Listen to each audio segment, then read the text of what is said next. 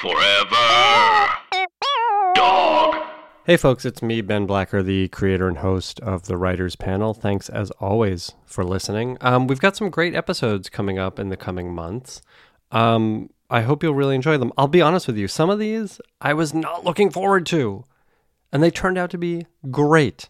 It's always fun to have these conversations about the business and process of writing, how people figure out how to tell the stories that they want to tell. So I'm really enjoyed having these upcoming conversations, and I hope you enjoy listening to them. It's spring. Things are okay. I keep hearing people want to get back to normal, but I don't think there's any going back to normal. And that goes for both the business and the world. The business is still figuring itself out. And now it's not so much about the pandemic, which is nice, but about these huge streamers figuring out what they want and what works and what people are watching. And I think the answer is the same as it's always been. Yes, I have the answer. I think someone should just ask me. But the answer is the same as it's always been. And that is, people want to watch something that speaks to them. And that's not something you can manufacture. And I think the one thing that the huge hits of the past few years, whether it's Bridgerton or Ted Lasso or Squid Game, is that they are wholly the vision of a writer. Not that I do not ascribe to a tour theory, but I think that you have to have a strong vision at the head of your production, right? That's the showrunner's job. That's the show creator's job. Everyone else is there to help that person see their vision on the screen. And I think that's what those shows do, and I think that's what people respond to. This is even true of reality TV. You look at the success of Survivor, and yes, at first it was the novelty of it, but that was 20 years ago. But that is Jeff Probst's show. It is the show that he wants to make, and we all get to enjoy that vision, right? It's just happenstance that we all respond to it, and that he's a talented guy. And, as are the creators of these other great shows, Russian Doll and Better Call Saul. Yeah, I think that's where we're at. And I think the key is for these streamers and these networks to let people or help people make the show that they want to make, right? It's to trust the creators. And I think we had a really great run of that for a while that I think we took for granted.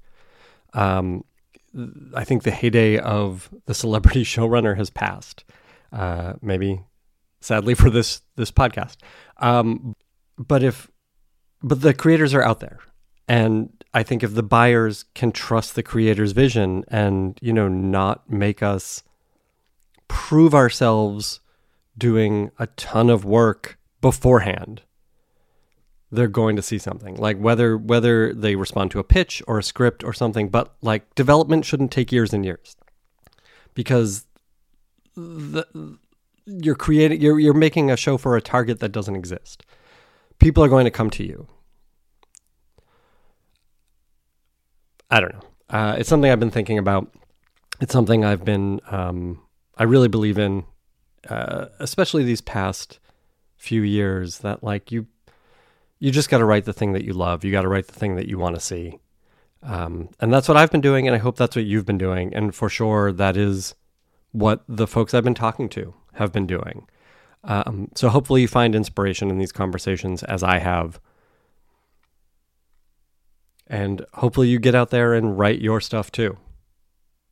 Do it. Find me on Twitter at Ben Blacker. Please continue to leave reviews for this podcast on iTunes and elsewhere. It's really helpful to us so we can keep it going. We'll have lots more stuff to talk about in the future, but find me on Twitter again and let's talk about the business, and let's talk about TV, and tell me what you're enjoying, and tell me who you want to hear on this program. I always love to know what you're watching.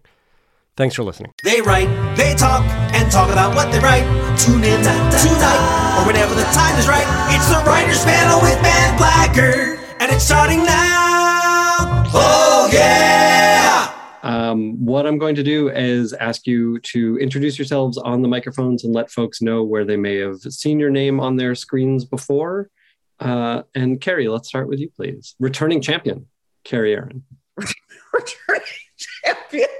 I wish. I like that title.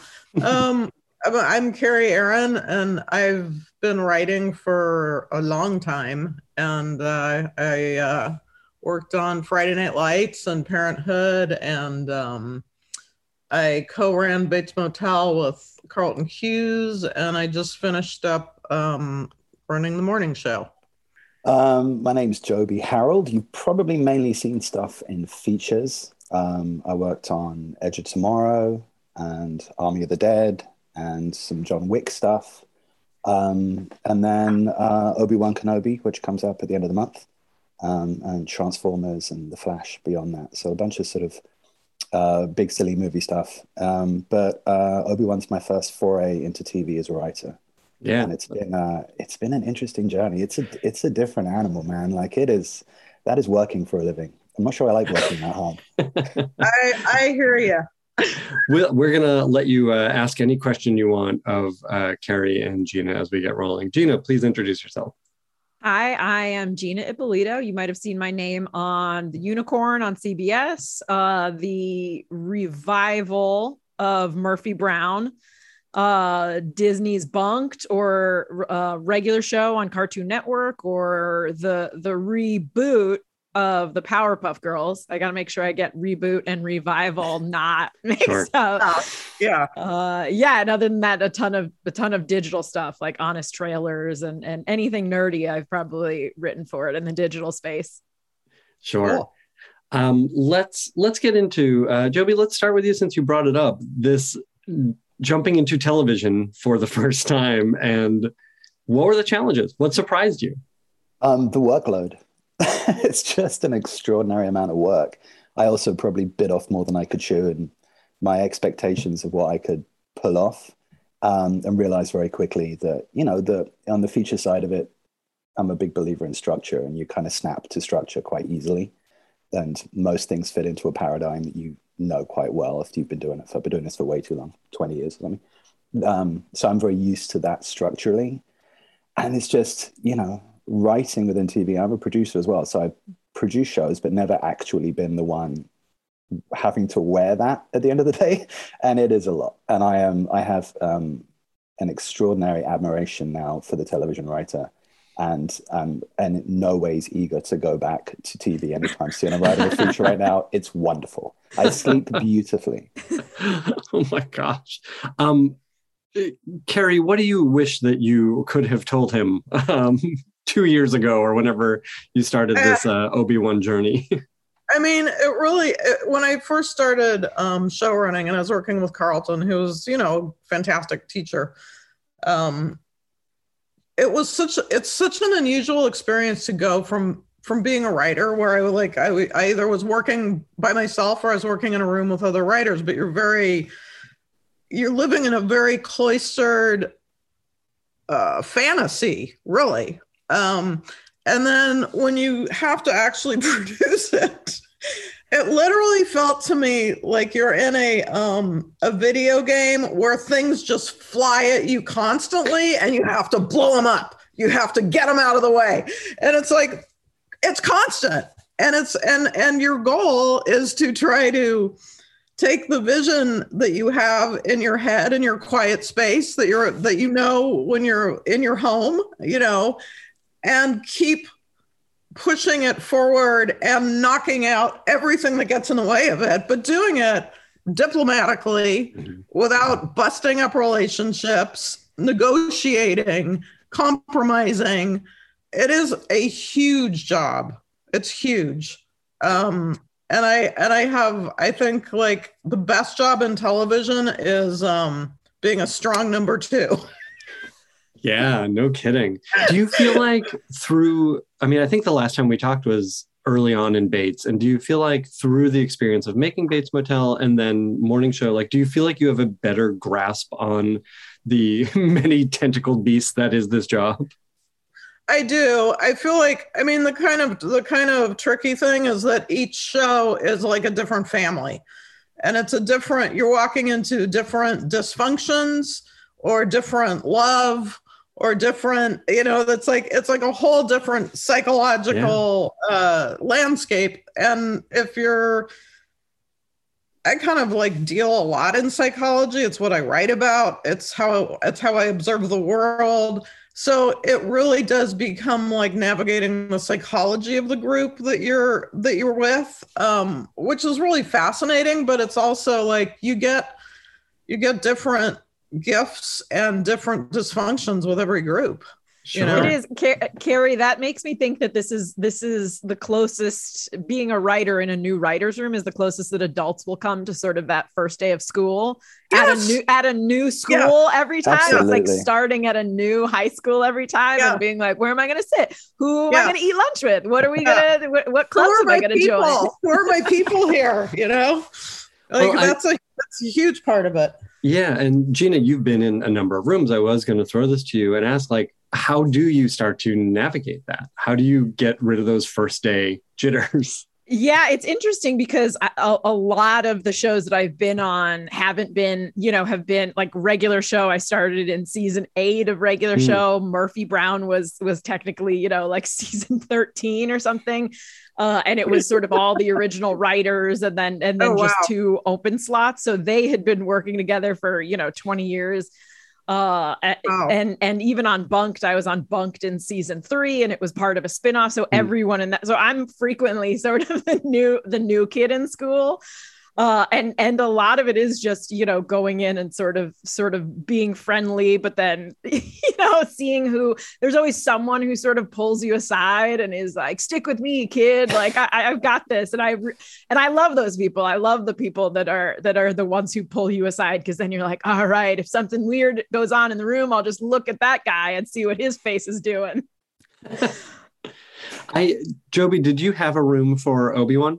No, I very stupidly said I could do it by myself at the beginning. Is that right? Then realized, yes, it's completely right, because it was a limited and I felt like I had a good handle on what the story was going to be and what I'd pitched.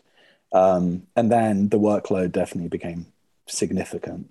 And so, no, a couple of people, it was also during COVID. So, everything was virtual. Right. And worked with 2 fantastic writers, Hannah Friedman and Andrew Stanton, to help kind of get us across the finish line. Mm-hmm. But no, at the beginning, the hubris was quite absurd. Like, I was like, no, man, it's fine. We're good. I was looking at it as a complete story, and I was coming from features. So it had always been that version of authorship had always been like, it just felt more efficient. It's like, it'll be easier to just get through it because the beginning is the end, is the middle and all that.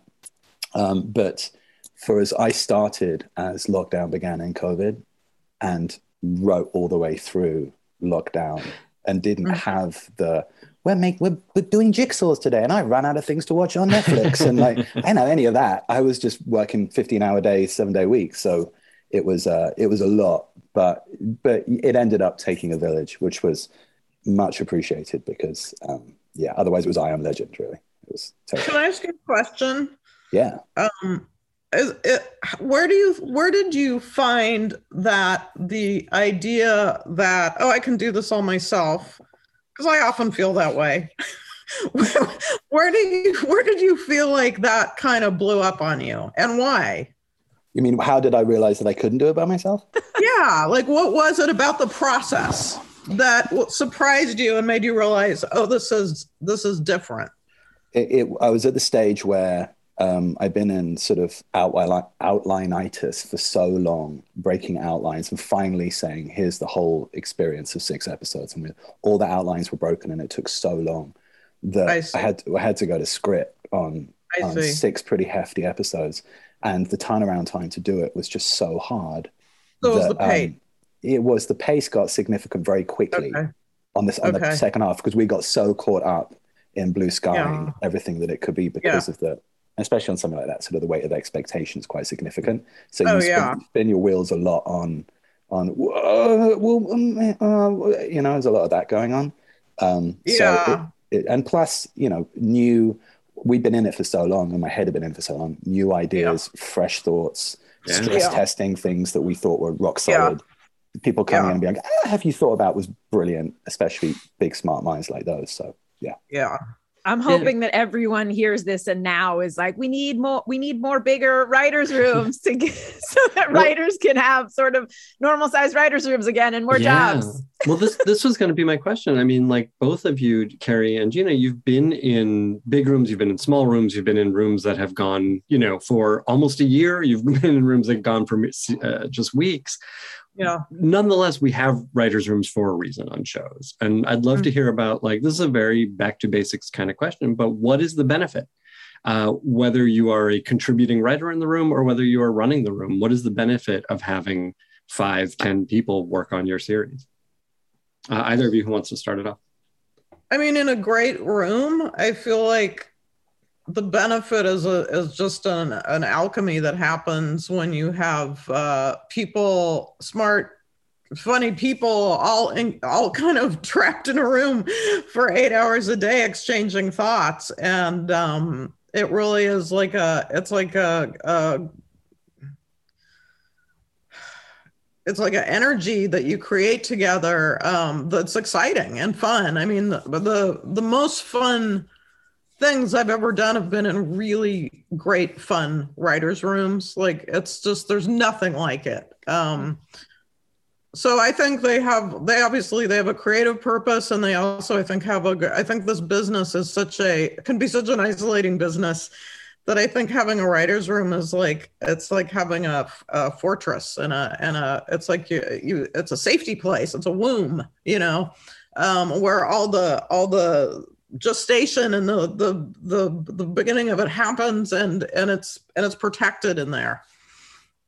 Yeah, I agree 1,000%. I think, I come from a live comedy background. So I started in like sketch comedy and improv and things like that. And I think that especially in a comedy room, the funniest jokes in a script come when everyone is sort of riffing and adding, and you might be doing a bit for like 15 minutes and get one joke out of that 15-minute riffing.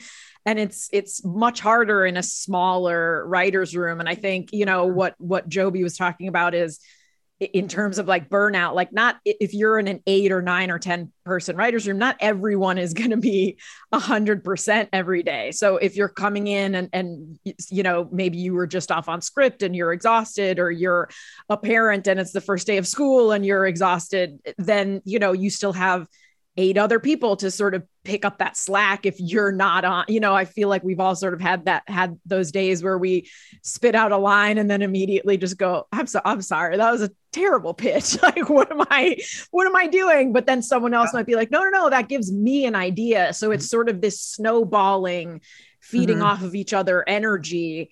And I think, the smaller the room, the harder that is. If one person's exhausted and you're in a 3-person room, then you only have 2 people to pick up the slack. And I feel the same way sort of about Zoom rooms too. It's great that there's that option for all the craziness of the past 2 years, but it's hard to get sort of bits going and snowballing on when you're like looking at everyone and being like, sorry, what did you say? No, you go, oh, we stepped over each other. Oh, what? Okay. Yeah. Whereas in person, it's everyone talking at once and laughing, and there's that in-person energy. And I feel like the more, as long as there's not sort of a bunch of assholes in a room together, right? You get that energy and that feeling, and everyone's laughing, and you're putting the best bits into the script. There's also that smell of old food and sweat that contributes to the creative process that Zooms just don't quite capture. No. The lack of air. Well, it is. I mean, it's like Kerry was saying, like it's a fortress, right? Like there's a sort of clubhouse feel in the best way that like we're all in this together, moving this thing forward together, which brings me to the next step, which is sharing that with your other collaborators.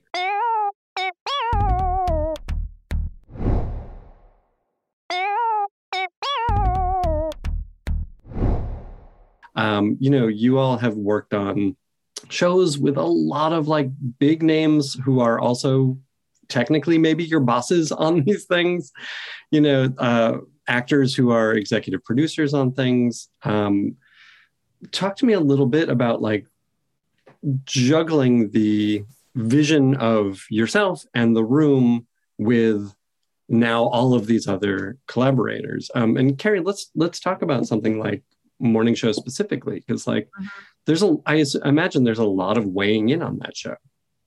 Oh yeah, there for sure. I mean, I knew that was kind of the price of admission, which is you why came in clear-eyed. I thought about it a long time. But and I think one of the things that I do love about a writer's room in a situation like that is it's the place where you get to be comfortable looking stupid, where you're like, I don't know what the fuck this is. I don't know how to make this episode. Like, I don't know. There's a lot of blank space and you're like, you're just kind of following a scent, but then when you go out to everyone else in the production, you have to be like, I've got the North Star. I know where we're going. Sometimes that's quite funny to me because I'm really not a great bullshitter. And sometimes I do wish people could just be a little more like, hey, we're all smart. We're all gonna like let's just have fun, let's try something. Let's, but I feel like and the more people you have involved, and I feel like the way that projects are getting put together now, it's only going to get worse, not better. I think there's going to be so many people and producers involved on every single thing that I just go back to that. Like, it's like you're, as a showrunner or creator, you're following a scent and you can't, and it's like, if some person wants to do this way, it's like, well, that's fine as long as I can stay on that scent. Mm-hmm. And if I can't, then we need to compromise and I need to convince you that this is the way to do it, So, and it is time consuming. It takes huge energy to do that all the time, Yeah, I mean, but on the other hand, you get to work with like really amazing talent that can bring, something to life in such a magical way. So it's all just a mixed bag. Yeah. This sort of gets to Joby, what you were talking about with like the weight of expectation on these shows and on your show specifically. And I'm curious to hear, like, you got to have a vision for this show. You created the story for this show, but what were the conversations that took place around forming that story? And again, like, I know we can't get into details yet, but early in the process, what did that back and forth look like?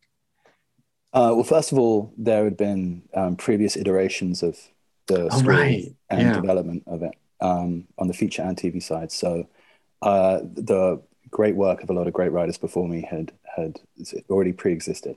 Mm-hmm. So I'd read stuff coming in. And so to a certain degree, it was inheriting some building blocks and kind of, course correcting certain things and just saying, here's where I think it could live and breathe. And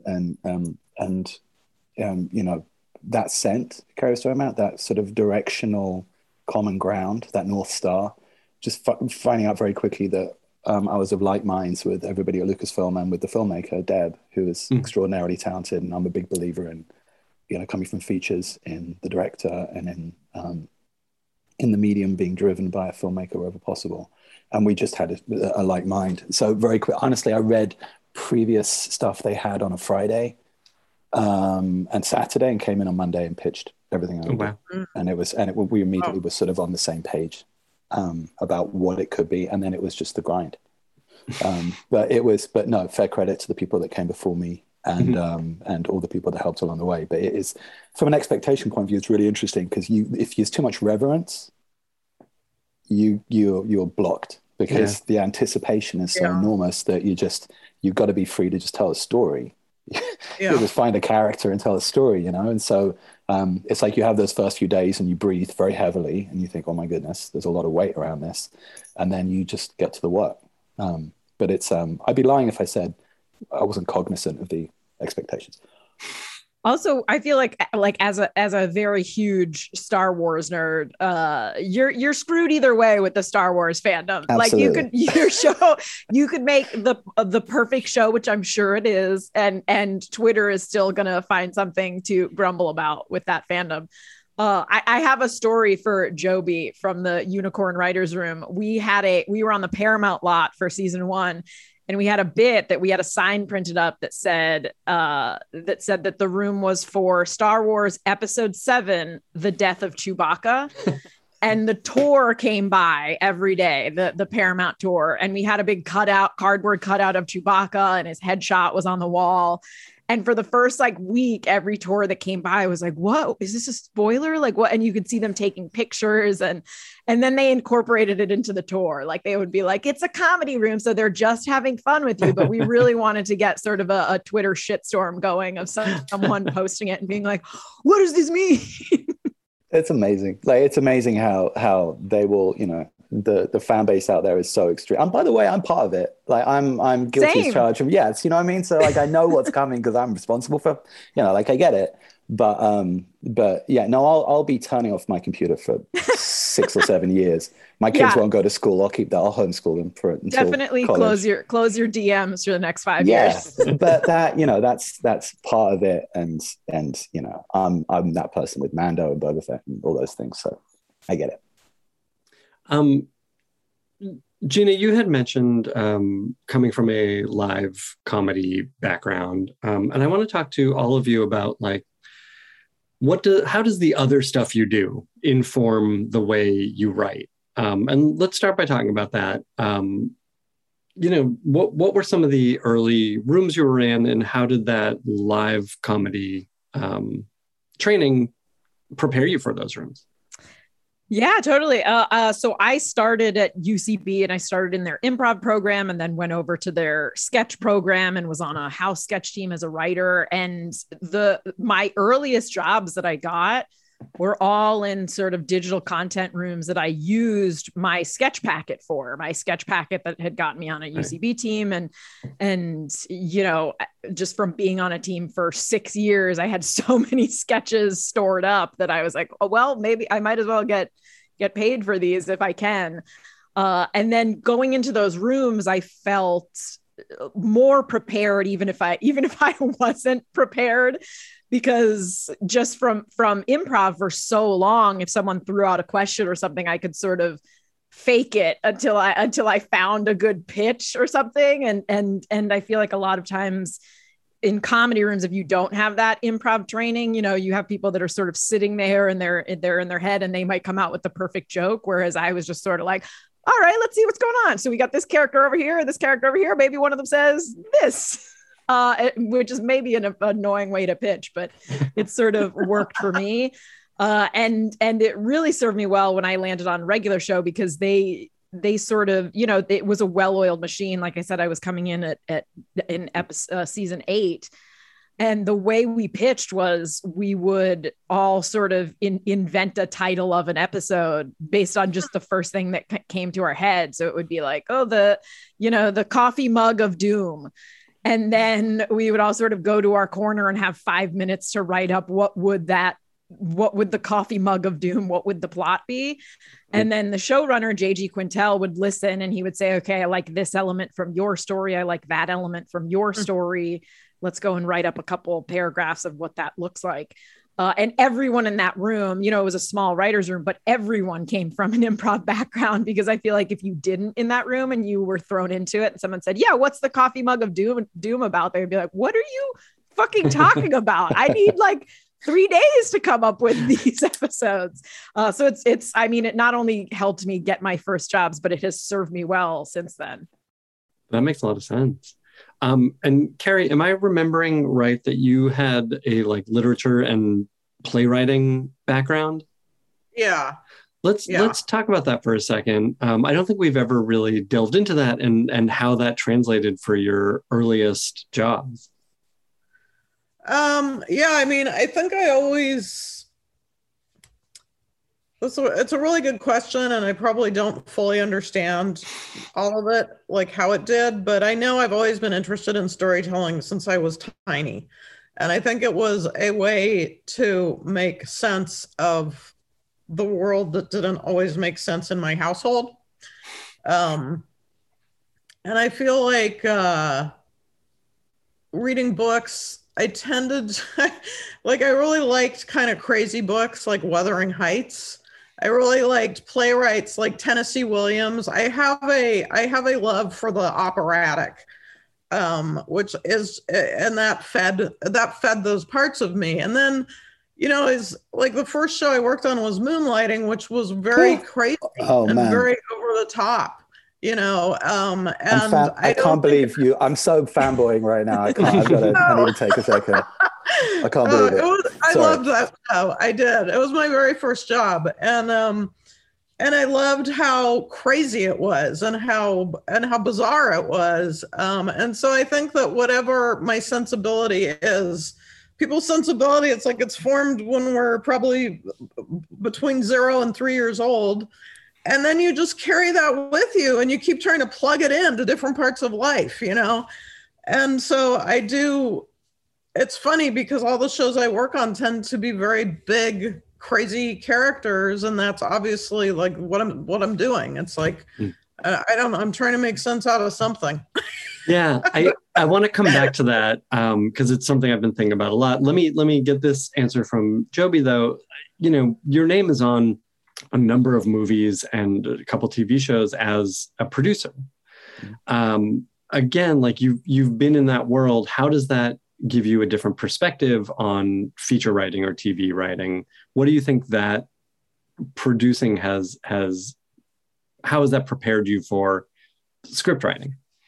It's impossible to function right now, knowing Kerry worked on Moonlighting. So I'm just literally. We're going to get to Moonlighting questions in a minute.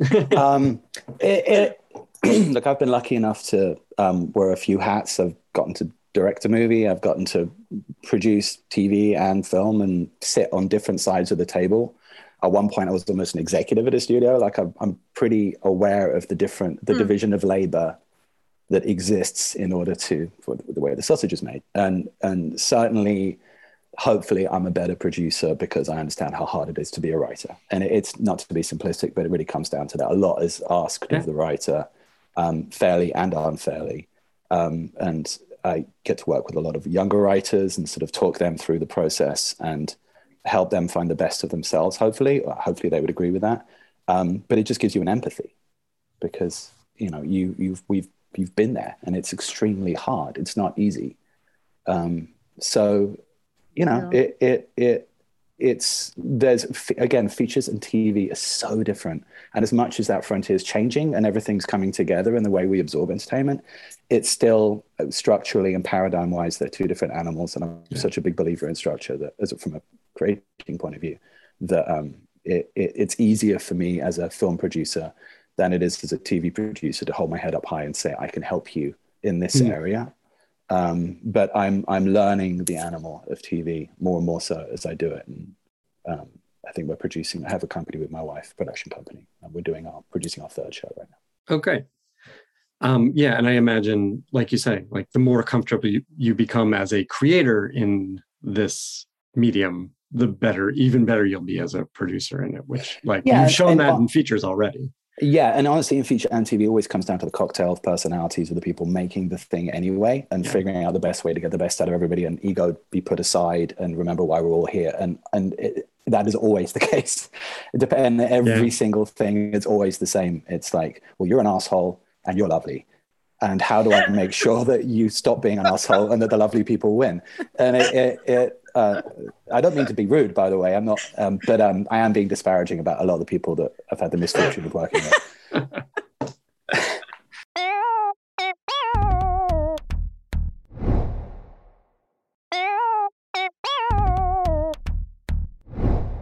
I will now open the floor to questions about Moonlighting from either of you. Great, let's go. Did you? So hold on. That has to have been. No, I'm sorry. Because Do it, yeah. moonlighting. So when I was growing up, moonlighting and Cheers were the things I needed to watch every week as a kid in England to survive. Yeah. Moonlighting, I think it was on a Monday night in England, and I needed it. It because the irreverence of it and not knowing what was going to happen each week kept me like I needed it. Plus the Mark Harmon and the romance and the notion of should they, shouldn't they, will they, won't they, all that stuff just worked for my young mind. But I can't imagine, in regards to sausage being made, how was that unwieldy? Was it organized? Was it? I mean, how chaotic was it? Because it feels the taming of the shrew and. I mean, it was bananas, and it was my first job, and I was like in my 20s, and I'd never worked on a show before, and I thought that's what a normal show was. We would sometimes not have episodes to deliver to the network, and the network would just put on a rerun because it was such a huge hit. So I had nothing to compare it to, and I thought that was normal. So it was like the most crazy baptism by fire. And then, it got into a lot of political things and, the stars, there was not getting along at certain points. And then Glenn, who was, a genius, he had issues with, Sybil, and he wound up leaving the show. And I feel like that was just like, really the death of the show, because he was that person following the scent, and you can't fake that. You can't just go, I'm going to get someone else in here to follow that scent. They basically can find that scent. It just never works that way. But it was an amazing place to start learning the business. And really like lovely people too. Like I loved all the writers. I loved the actors. I loved Glenn. It was a really great environment, very creative environment, very, very irreverent environment, which was so much fun. It was good. Wow. How did that room, we may have talked about this in the past, but it's been a lot of episodes. How did that room work? Because it feels like the show is so much Glenn's voice. What was expected of the writers on staff? Well, I feel like because the writers started very early with Glenn. I mean, Glenn obviously created the show, wrote the pilot, shepherded the series. But Roger Director was very early on the staff. Ron Osborne and Jeff Reno were very early on the staff. I was very early writing. I wrote episodes out of the first order. I was not on staff yet because I was just getting my foot in the door. But it was kind of a group. Like there was definitely a group alchemy that was happening on the show. Although it is Glenn's vision. Mm-hmm. When does something like breaking the fourth wall or the taming of the shrew or the things where it just becomes you feel unsteady at home because you don't know what's happening? When does where does the confidence come from to swing that hard? Glenn is just awesome that way. Glenn just had such a spark. I haven't worked with him in years, so he probably still has it, but I do believe that when he was asked to write a detective show for a network, he was like, oh. And I'm pretty sure this is true. I don't think that I'm just remembering this or imagining it, but that he believed the characters in the show knew they were characters in a detective show. But he did not tell the network that. And if you look at that construct, it starts to make all the shit make sense. Because David Addison breaks the fourth wall in the third episode. Never set up. It's just like you just go down that road all of a sudden. And I fucking loved that. I loved the left turns. I loved the joy of the just the ballsiness. It was just so much fun. And I don't know that you could ever do anything like that anymore, because I feel like everyone would want everything so nailed down. And what does it mean? And you have to set up if you're going to break the fourth wall. Yeah. And it's unfortunate, because some creativity is just meant to be wild and impulsive, you know? But yeah, it was a really special show to get to work on. And I knew it at the time. Like I felt so lucky. I think you make a good point about like what's being lost in this new age of television, where we're being asked to, you know, plan 5 seasons in advance or pitch out every episode of a show before it's bought. And I want to talk about having a voice, whether it's a show that you are hired to work on, or a movie that you're hired to work on, or whether it's a show that you've created or a movie that you're writing from scratch. Joby, for example, like a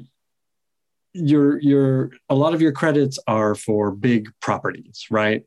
Transformers and Army of the Dead, stuff like that, and Obi-Wan coming up. Do you feel like you've been able to tell a personal story as part of all of these, as part of any of these?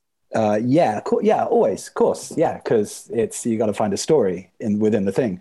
Usually with those bigger branded sort of IP-driven corporate creative exercises, it's to me actually about finding the soul of whatever it is that's captured the imagination of an audience for so long. So I'm not particularly enamored with Optimus Prime as a character, but trying to understand why that's taken hold in the imagination of kids and audiences for 20, 30 years, whatever, is interesting. So getting underneath the soul of that and then trying to find how that can become a part of a character journey and an arc that I can relate to emotionally, then hopefully unlocks the IP in a way that feels soulful and doesn't feel like I'm selling a Happy Meal.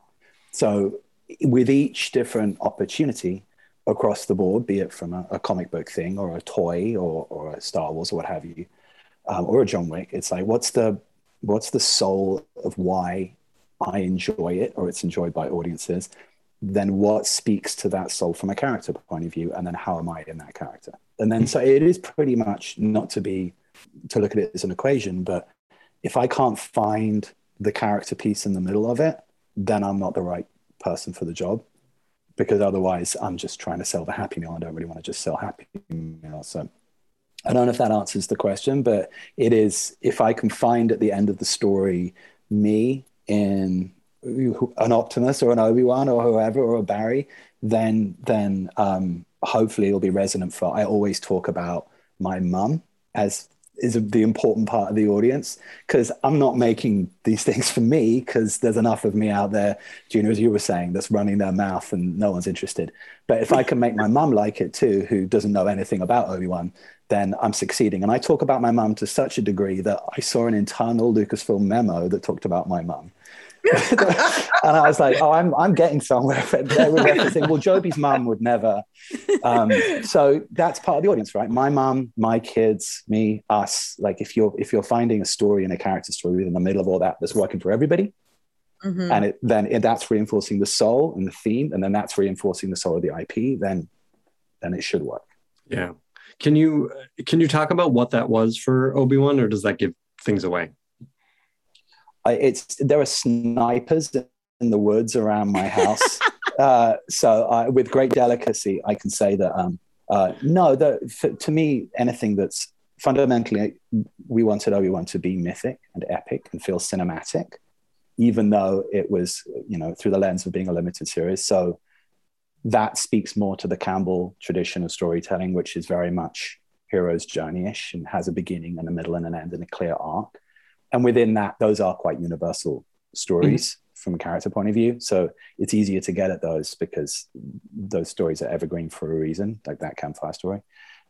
So that one is I too have ghosts in my past, Kerry, similar to you in regards to sort of how I grew up and how things filled voids in my life in regards to what we all do.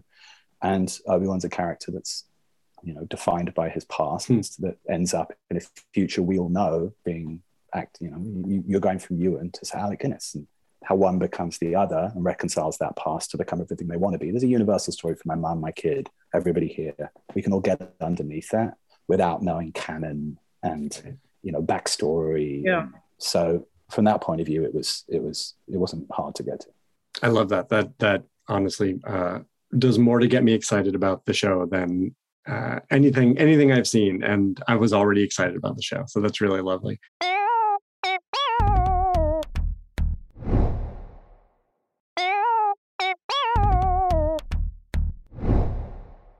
Gina, as a writer working on someone else's show, where is your voice? How do you get your experience, your passion into these shows once you've done the main job of serving the showrunner's vision? Yeah, that's a great question. I think, especially going into shows that had a past, had past seasons, which sometimes works to your benefit, right? Because sometimes if a show's been on for 8 seasons, like with regular show, or 10 seasons, like with Murphy Brown, they want those fresh stories and that fresh perspective and things like that. But, I've sort of managed to, on Murphy Brown, which is obviously very topical and sort of like what's in the news and things like that. I was able to, obviously it was written post Trump being elected and when Me Too was a big thing. So I think just finding ways that you can bring your expertise, whatever it is, to the table. So for instance, the one of the episodes of Murphy Brown that I wrote was titled Murphy 2, and it obviously dealt with Me Too and Murphy Brown. And I had worked in the comedy community with women who had dealt with sexual assault and things like that. And I had studied a lot about it. So I think it's just sort of having the courage in the room to speak up when you hear something that you feel like you can bring something to the table. So Diane English is brilliant. And whereas most shows that I've worked on, they go in order. So if you're, an EP, you're going to get that second or third episode and it goes on down the line. Whereas Diane said, who feels like they can write which of these episodes, which was great. And I've never seen it sort of since then. And she had in her mind who she thought would be good, but she wanted to hear people say, I think I can give a good take on this. I think I can give a good take on that. And it might not, for other showrunners, it might seem to step on toes. Maybe the EP thinks that they should get that second or third episode, but ultimately, if someone is better suited to tell one story than another, I think you should give them that episode. So I was able to sort of say, I have a lot of experience dealing with this and this topic and, would love to write it. And luckily Diane agreed and said, yeah, let's give that one to you.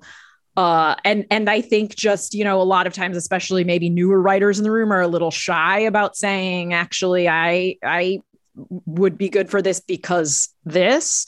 And I think you can do it too much. So you don't want to step on egos and step on toes. But and I think other than that, there's just finding, like every sitcom, there's going to be sort of 3 storylines per episode. So even something as simple as, on The Unicorn, which was about, a man who'd lost his wife, there was a storyline where the kids are remembering little stories about their mom and they were looking for sweet things. And I was able to say, like, well, when I was a kid, my dad, when it rained really hard in New Jersey, he would go outside and throw coins outside so that my brother and I thought that when it rained really hard, it rained pennies. and for years we thought that was a thing until we were sort of old enough to be like, oh, dad did that. Like that wasn't, and we would run outside after a big rainstorm to see if they were there. And they included just a little section of that in The Unicorn, of them reminiscing about their mom.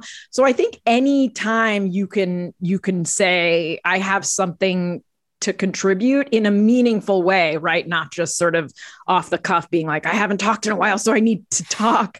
But anytime you can sort of have the courage to say, I have something to say, hopefully it's helpful, here it is. that's how you get your voice across. It doesn't have to be in these huge ways. It's just anytime you think you can contribute, having the courage to say, I think I can contribute. Yeah, absolutely. Kerry, as you move on now and have the opportunity to create some new stuff, it feels like things are wide open for you. So what do you do? Are there stories you haven't gotten to tell? Is there a part of you that you haven't gotten to put on screen yet? What are you chasing these days? I feel because like we all evolve constantly. There'll always be new parts of you, that you want to explore. The